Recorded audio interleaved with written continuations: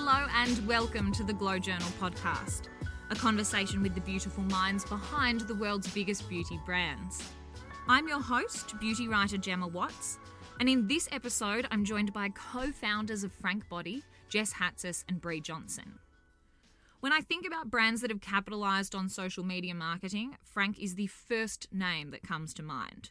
What began as a humble brown paper bag of ground coffee beans has grown into a $20 million global beauty brand. Since launching the original Frank Scrub just 5 years ago, Jess and Brie have won a Verve New Generation Award, been included in the Forbes 30 Under 30, and they've seen Frank sold in 141 countries worldwide. I visited Brie and Jess in the brand new Cremorne headquarters of Frank Body, so full disclosure, being a brand new space at the time of recording meant that it was an unfurnished concrete warehouse. So please be patient with me through this one, guys. I promise you it's worth it because the girls have so many pearls of wisdom for anyone with aspirations of starting a business of any kind. For any new listeners, I do record each episode on location in each founder's own space. And although what that means is, unfortunately, I don't have the most control over the recording environment, it's an element that I actually really enjoy because it gives me what I believe to be a more well-rounded look at the business, a better understanding of how the company functions, plus it means that the subject is as at ease as they can possibly be. I've known Jess and Brie for some time now, and I can say in all sincerity that they are two of the most intelligent and inspiring women I have ever met, so this really has been one of my favourite interviews to date. In this conversation, Jess and Brie share a top secret until now announcement that we will see come into effect in the new year, how they crafted what is arguably the most distinct voice on social media, and the series of light bulb moments that changed the course of their lives forever. So you were both at university when you met. Mm-hmm. You were doing arts, commerce. Jess and Brie was doing journalism. Mm-hmm. She's good. Was beauty an industry that either of you saw yourselves working in? Is it rude if I say no? Not at all. No. Not for any reason than I just hadn't thought of it. Yeah, no, I thought I wanted to be a political correspondent. Yeah, and I thought I wanted to work in political theory, so we really followed our dreams. Exactly. Until I started studying politics. That's the thing, isn't it? Once you deep dive into one of those subjects, it the sort of sheen wears off a bit. Exactly. Did either of you have an interest in beauty when you were younger? I think I've always been an avid consumer of beauty, and I didn't realise that until we actually started Frank Body, and then we started to realise that we were looking at everything through the eyes of ourselves as consumers. Yeah. Yeah, no, I agree. I've always loved skincare particularly. I've never been a heavy makeup girl, but my mum instilled in me the value of skincare from a very young age, especially the importance of taking off your makeup and putting on moisturiser and putting on lip balm. That's always been a part of my beauty routine, and makeup has always been secondary to that.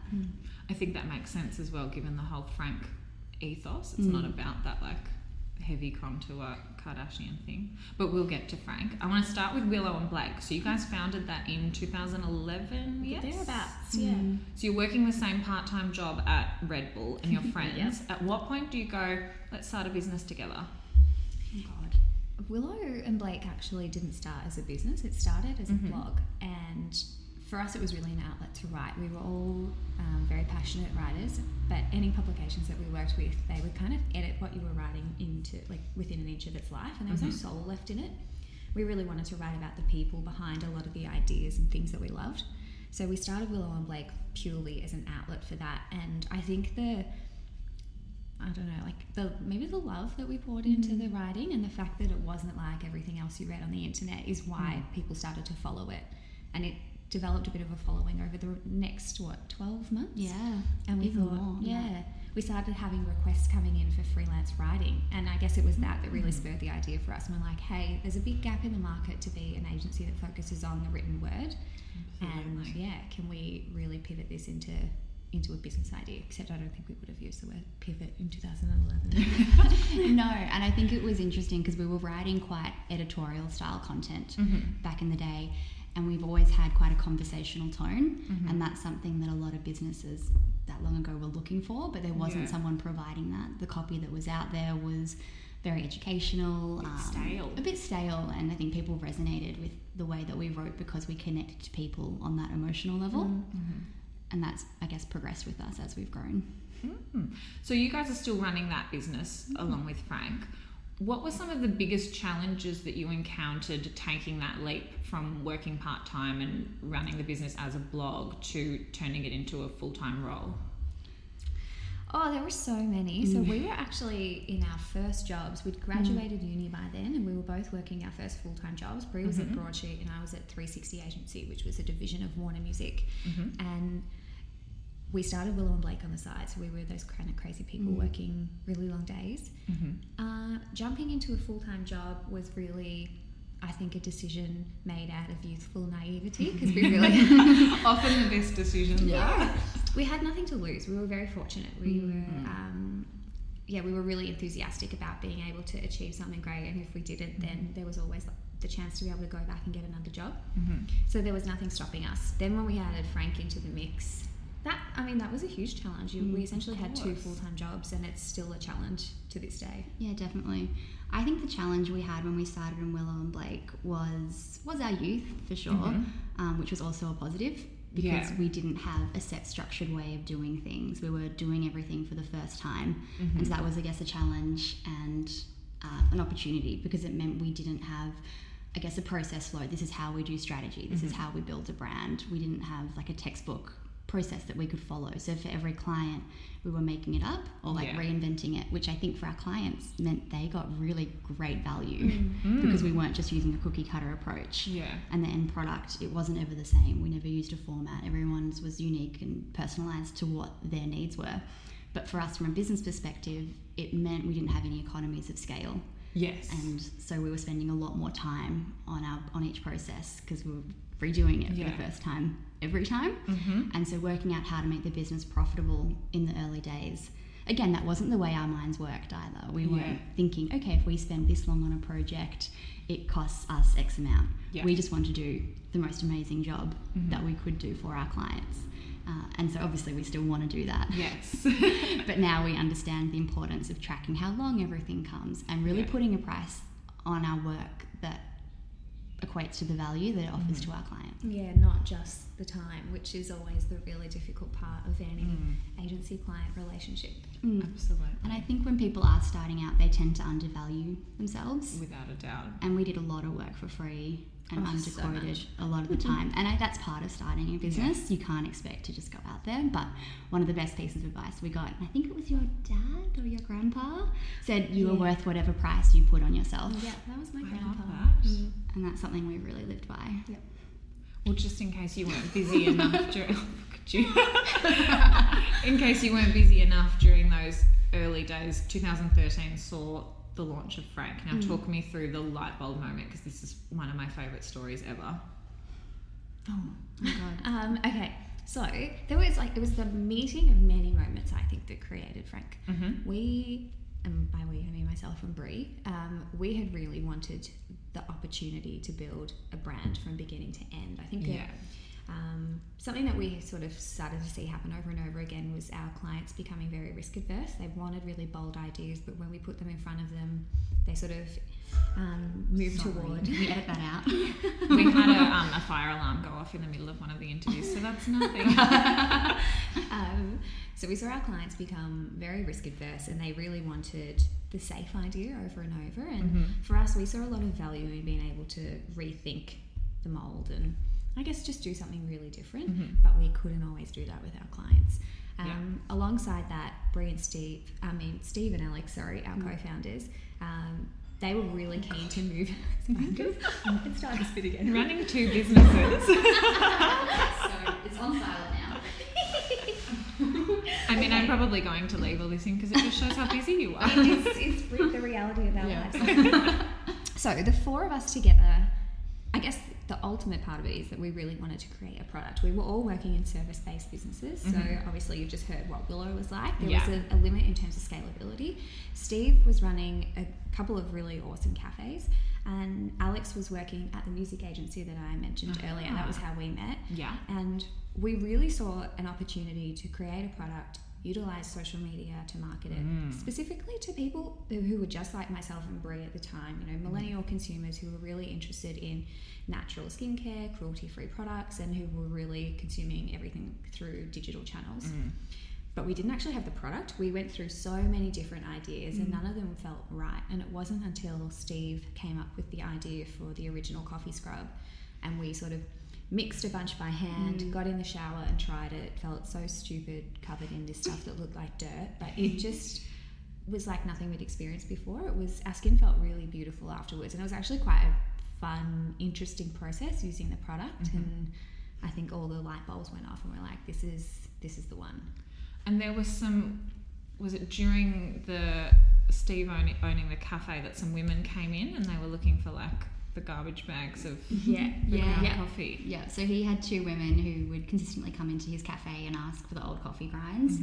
And Steve is very entrepreneurial and his mind is always thinking of new business ventures, and he asked them what they wanted it for, and they told him they were using it as a body exfoliator. And it was one of those old wives' tales. Lots of people were doing it, making DIY recipes, but no one was marketing it online. And so we did a lot of research, and that was the foundation of what became Frank Body. Well, coffee's still very much at the centre of Frank as a brand and at the centre of all of the products. What does coffee actually do for the skin? Oh God, lots of things. So much. So we have a pretty strict ingredient philosophy. Our products have to be natural, they have to be effective, and they have to be coffee based. And there's a number of reasons we use coffee. First of all, it's a great natural exfoliant. So, you know, what was it, 5 years ago when we started, there was a lot of exfoliators that use microbeads. And you know now from the media how bad that is for the environment. Whereas coffee is a natural product, it's sustainable, it doesn't clog up your drain, it doesn't clog up the waterways, and it's obviously a great exfoliator. The way that we grind the coffee, we are quite particular about the consistency so that it doesn't tear or rips the skin, doesn't scratch the skin, just gently buffs it away. It's also full of antioxidants, which, as you would know, target free radicals and are wonderful for treating a whole range of skin conditions. And they're going to keep us looking this age forever. Exactly. Which is my plan. Totally. Exactly. I'm going to look like this when I'm 80. And then obviously all of our products are pH balanced. And coffee is naturally the right pH for us. What I like as well is that you guys have stayed true to that, like your products are natural, but you've never done it in a way that is like instilling fear in consumers, which I feel a lot of brands kind of do now. They push, you know, this is the natural alternative is better because the other one's going to kill you. You've never done that, but it's worked. No, it's always been very intentional. We don't want to be one of those brands that's instilling fear in people. And the effects that some of these synthetic ingredients have is really, really scary. Absolutely. And we obviously done a lot of research into that, and that's why we have such a strong list of ingredients that we just won't use in our products. But it's more about educating people into the benefits of how natural products can be as effective as synthetic products. That's been a huge challenge for us. I think it really stands back to the ethos of the brand in the beginning. Like when we started Frank, we didn't want to be one of those brands that was really jargon heavy or focusing on scientific language. It was all about, I guess, simplifying it for a consumer who was consuming everything digitally and had been really let down by a lot of the beauty industry time and time again. And she wanted something that was just cutting to the chase and honest and approachable and friendly. And so that's why we take that approach now. I feel like it's one thing to have a great idea, which obviously you guys had, but it's a different thing entirely to go into manufacturing a product, packaging it, coming up with, you know, all the marketing collateral. How did you make that leap from having an idea to, you know, launching a product? I guess the manufacturing side is really when the boys come into their own, and that's something that they really lead in the business, and they've been so incredible at taking the lead there in finding the manufacturers and dealing with them on a day-to-day basis. But the process was really challenging. As you know, we made all our products by hand for the first 6 months. 6 months. That's insane to me. I know. And we're coming up to Christmas, and we really remember it. We're like, we actually can't cope with the demand. We won't survive if we don't find a manufacturer before Christmas. And we looked all over the world. We went to China, and the samples we got back were just bad. Yeah. The quality wasn't there. So we were really lucky that we were able to find a local manufacturer that we still work with today. We've been working with them for 5 years. And they've been incredible in helping us grow. That's amazing. I feel like it's so rare for a brand to have stuck with the same manufacturer for, the duration of the brand having existed. We're lucky. Like we really invested in each other. Like they've grown and we've grown. It's been a really nice partnership. That's nice. We're very fortunate, and it's very helpful that they're 25 minutes away, so you can have in-person meetings, and we can really do a lot more quality control than we could if they were located elsewhere. I was going to bring up quality control because I feel like particularly with beauty, if they're overseas, you can't really, it's not a tangible thing. You can't, look at an email and be like, we can sign off on this. That's exactly right. And I think we needed to find someone that was going to be willing to go through iteration 174 with us, because we're really particular, and I think there are many manufacturers who probably would have told us to take a hike, but they really believe in producing quality products, which is nice. That's so good, and it shows in the product. Yeah. From my perspective as a consumer of Frank, like you guys know, I've used the products since they came to be. I think a huge part of the appeal was sort of the voice. It was a bit cheeky. It wasn't like anything we'd seen before. Obviously, you guys, having Willow and Blake, have a background in copywriting. How did you work to sort of create the Frank voice? Because it is quite distinct, and it's something that has remained really consistent for the 5 years. Yeah, so as I touched on earlier, when we were looking at what was going on in the beauty industry, there was a real disconnect between companies and consumers. It's very corporate language, and there was a very clear us and them.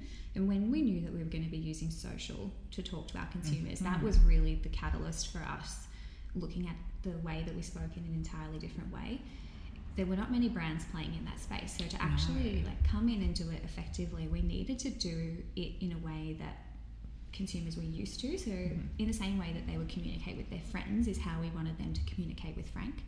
So we thought, if we're going to launch this brand through social, it probably makes sense that it has a really strong personality, and we just want to be really honest and really frank about everything. And hence the name. Exactly. Boom, boom. So that's where the character of Frank came from, and we loved it. As soon as we started writing, it came to us so easily. It was like the cheeky voice inside all of our heads, and we could really see the endless possibilities for it. Well, I'm glad you mentioned social, because I feel like, being a self-funded startup, you don't have the luxury of turning to traditional marketing. So you did use social, and I really feel like you were one of the first brands to capitalize on that. However, 2013, Instagram wasn't what it is today. So you couldn't really look and be like, this is what works, this is what doesn't. So what was the strategy? Were you just sort of playing it by ear, or? Yeah, I think content has always been our strong point, and we knew what content was going to resonate with our audience. Yeah, and that was what we played into. It was also what we invested in early on, was the photography shoots and obviously the beautiful design and making sure everything was really consistent. But it's changed so much, and I think when it comes to social, there's not a magic formula, and everyone's always trying to work out what's that magic, I don't know, one tip that's going to make my social page go viral and grow, and there isn't. Even sorry everyone. Even for us 5 years later, we're constantly reevaluating what we're doing on social and just testing different things and trying to work out what's going to work and what's going to resonate. But at the end of the day, it really does come down to content. Yeah. If anything, it was easier back then, which is probably another thing everyone listening doesn't want to hear. But it was really new territory. It wasn't very competitive. So if you did it well, you could really make a lot of noise and resonate with heaps of consumers. And now there's tens of thousands of brands playing on that space.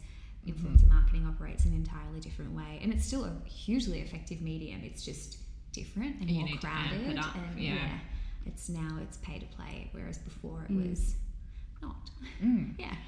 I feel like launching a brand with just one product, I think that shows quite a lot of confidence in that product, and rightly so. Had you already started to think about what might come next when you launched the original scrub, or was it just, were you being reactive? No, we had no plans for what would come after that, in all honesty. We never really planned beyond the first scrub, because for us it was a bit of a test case. We thought, we've got an amazing product that we really love. We've got a good idea for a brand, but who knows how this will go. So let's get it out into the world and see how things come to be. And it was maybe 6 months in when we got to that point that Brie mentioned earlier around our capacity to manufacture during Christmas that we thought, you know what, we've actually got, like, this is pretty awesome. This following is huge. People are responding really well to the product. Where can we take this? And so it was from there that we really started to brainstorm the next iterations of the Frank Body products. And the next one was the coconut scrub. We thought, let's do a somewhat slight variation on the original. And this What was the timeline? Was it how long after the first approximately launch? 6 months after launch. I want to say it was like January of the following year. Well, yeah, coconut was the first product that NBC manufactured. Yeah, so it would have been in December. Yeah. And for us, that was creating a version that was a little bit more friendly for sensitive skin and nut-free. It was after that we spun out into the rest of the body products. So we created the body balm as a step 1, step 2. So it was all like, after that, it did become very strategic with how we mapped out our products. Yeah. But yeah, in all honesty, I like to be really frank about that. We had no idea what we were doing right at the start. That's nice. That's refreshing. I'll get to that in a moment because I feel like a lot of people set out with a sort of different mindset now, but we'll get to that. So you've since launched so many products. There's the tints, there's the whole face range, there's been limited edition collections. How does the process work with, like, are you know, instinctual when you're coming up with something you want to launch? Are you going off customer demand? Where do you start? It's both. So when we launched the face range, that was really based on feedback from our customers. They wanted to see something that was specifically made for the, you know, I guess more sensitive, gentle skin on their face. So that was why we created the scrub, the cleanser and the moisturiser. And people responded really well to that, which was awesome. But then there have been things that we created purely out of a need. We couldn't find anything in the market that sort of satisfied a need that we had and that was natural. And so we would use that for the basis of a lot of product development. And really trying to reinvent the wheel and do things that haven't been done before, which was where like the shimmer scrub came from. Yes. We like to, you know, we really pushed the envelope with our first product. There was nothing like that on shelves in stores, and so we thought we need to stay true to who we are as a brand and keep doing that. And how long does that process take from conceptualizing a product through to getting it ready to launch? It really depends on the product. As Jess mentioned earlier, you know, we've had hundreds of iterations on some products. Yes. You know, our oil cleanser took 2 years to formulate. It's so good. It's the best. Worth 2 years of slaving away. Yeah, exactly. And the feedback we've had has been so incredible. Everyone from beauty editors to everyday people, it has changed my life. It actually works. It takes off makeup so quickly, and so it was worth it. But the first iterations we got, it was like putting olive oil on your face. It's like you could not get it off. And that was the hardest part. I don't know if a lot of people will understand that it was the PEG and the surfactants that are present in a lot of natural oil cleansers that are quite toxic, but they're the things that make the oil cleanser and the makeup actually come off your face. So that was what we spent 2 years trying to formulate. And we got there. And I mean, we still use clean synthetics through our products because we have absolutely no issue with them. We still make up, you know, sometimes you kind of need to stabilise exactly things. Yeah, especially when we're shipping our products all over the world now, but the base of them and the majority of the product is still natural. Well, you are shipping all over the world now, and I know that you were exclusively online until sort of late 2016, but now you are in Mecca here, you're in Urban Outfitters in the US, sold online to the UK through ASOS. How has selling through other retailers sort of expanded the business? Oh, it's been huge. The other 2 retailers that are important to mention were with Ulta in the US. That's our major one there, and Sephora in That's EU, huge. which is crazy. Huge. Yeah, so it's completely changed the business, I would say. Yeah. But it's been a really nice change. Obviously, we took so many learnings from having full control for those first few years, and having everything go through .com was great for us to really learn what resonated with our customers and position the brand exactly how we wanted. And so I guess letting go of that control was something that was really hard for Jess and myself. We were very fussy about how we wanted people to receive Frank and how they wanted that first impression. And it was only after meeting Joe, from the founder of Mecca, that I think we finally felt comfortable, because we knew that they would represent our brand in the way that we wanted it to be. And so now the challenge is making sure that representation is consistent across the globe, and also meeting retailers' timelines. Yes. Oh yeah, that's a whole different ball game. Like, we're working on things a year in advance now, whereas we were that tiny little startup, and if we wanted to bring something to market, we could potentially have it there within a couple of months. Exactly. And that's not the case anymore. one of the things that was announced well in advance was the shimmer scrub. This, it just sticks in my mind. 55,000 people on a wait list before the product had even launched. How do you build that level of hype around a product that hasn't even been reviewed by anyone yet? Oh yeah, that even took us by surprise, to be honest. Like we brainstormed that product late the year prior on a director's retreat. So every year we would go away and spend a day or two together brainstorming what we're going to do the next year.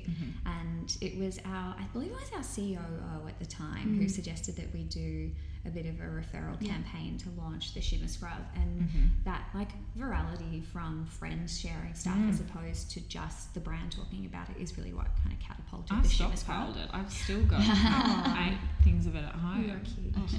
But I think so good. Part of it that we need to acknowledge that's not actually marketing based is that the product was really amazing. Like no one had seen anything like that before. Like it wasn't a scrub that left you shiny when you got out of the shower, and people were really excited by that and excited by the price point. And I think that's what drove so many signups.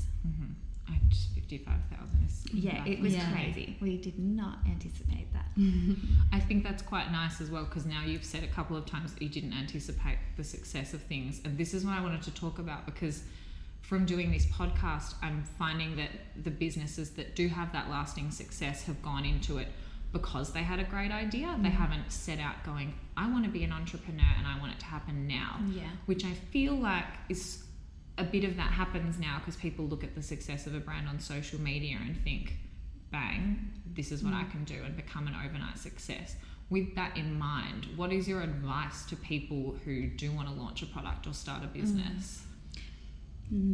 I don't think that there is such a thing as an overnight success. It might appear that way outwardly, but generally, I mean, we've been working in our respective fields for years, building up a lot of knowledge to be able to launch the brand. And even though we may have only been working on it for maybe 7 or 8 months before it launched, it's all of those years combined that really lead to something. But I think, if you're going to do something because you want to make money, that's probably the wrong reason to do it. Because you won't make money for a long time and you need to reinvest that money. And so if you don't love what you're doing, you're going to feel very unfulfilled, because you'll work harder than you ever have in your life. My advice is to always think about the execution. I think, as you said before, it's not easy, but it's easy to have an idea. Actually making that idea come to life and actually making it happen is the hard part. And to use another one of our favourite sayings is patience and persistence. And it took us 2 years to make the oil cleanser. It took us 3 years to get into Sephora, 4 years to get into Sephora. You just have to keep persisting no matter how hard it gets. And as Jess said, if your motivation is money, you probably won't have that persistence. I agree with that. Is there any advice that you guys received in the brand's infancy? I know we talked before about putting a value on things, but is there any advice that has really stuck with you since launching Frank? We've been given some really great nuggets over the years, haven't we? One that sticks with me is always assume positive intent. I was going to say that one. Brie and I are one brain for everybody listening. But I think the reason that we both love this so much is because it can be so easy in a demanding business environment to assume the worst without even realizing that you're doing it. And it needs to be such a collaborative environment to make the best end product that means taking on feedback, and sometimes that feedback is constructive and critical. So you need to assume that the person who's giving you that feedback is doing it to ultimately benefit the entire team and get to that end goal. And that was one of the most amazing pieces of advice. And I think, what was the other one? That's, if you never ask, the answer will always be no. That's a good one. So if you never ask, the answer will always be no. I guess it's the same, like there's no such thing as a dumb question.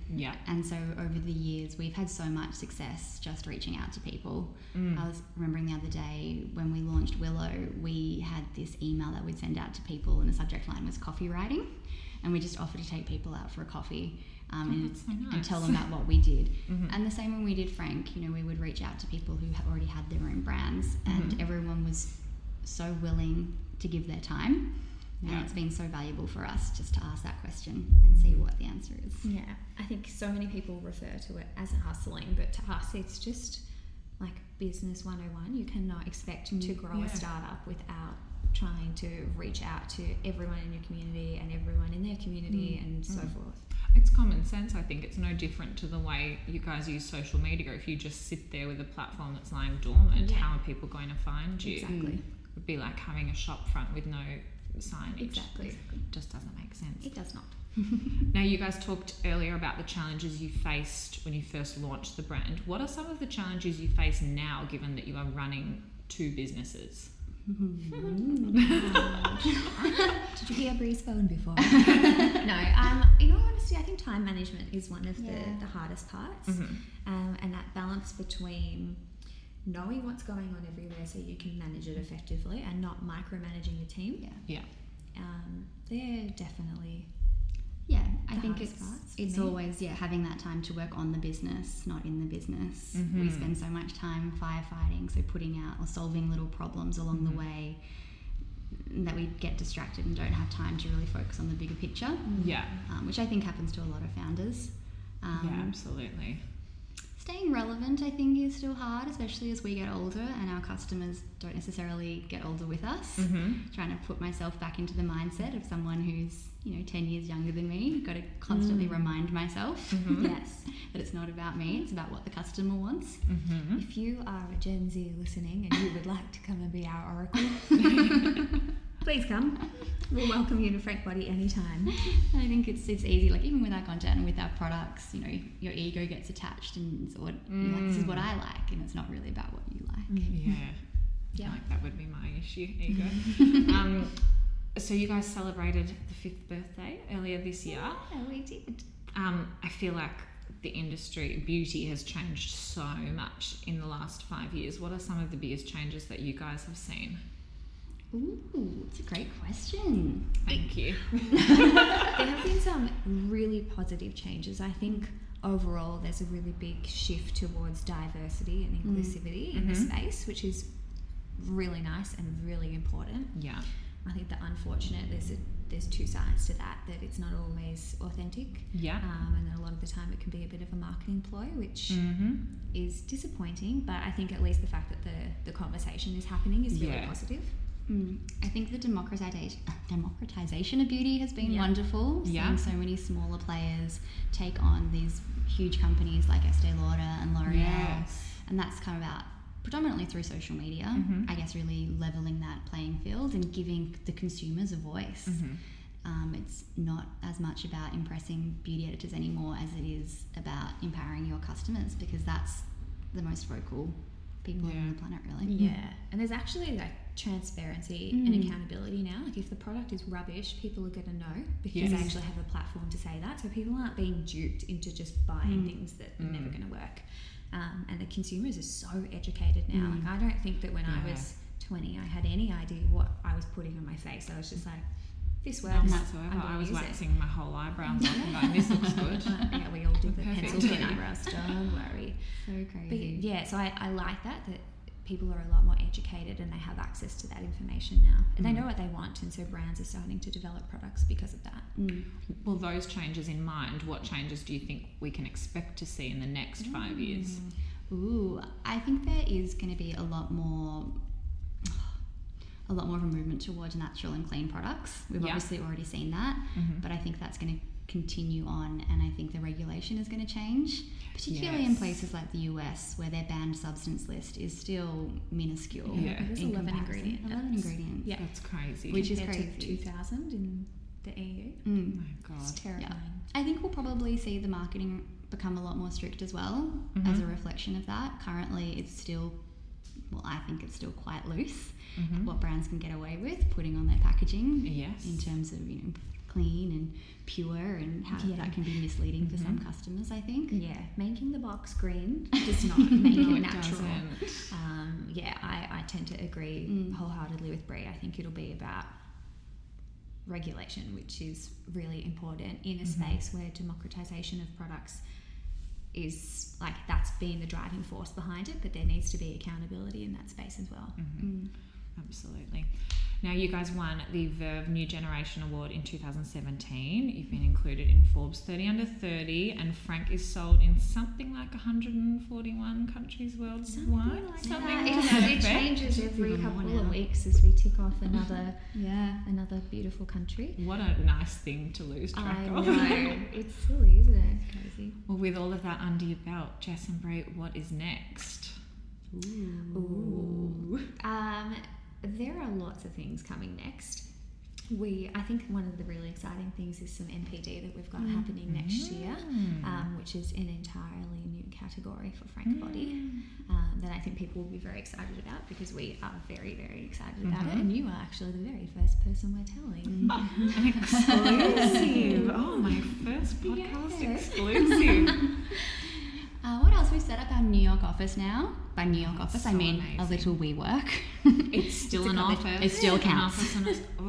That's been like 8 years in the making for us to have a New York base. So we have 5 incredible women over there leading the charge, and we really see that market progressing in leaps and bounds over the next few years. And then, God, the rest of the world. Yeah.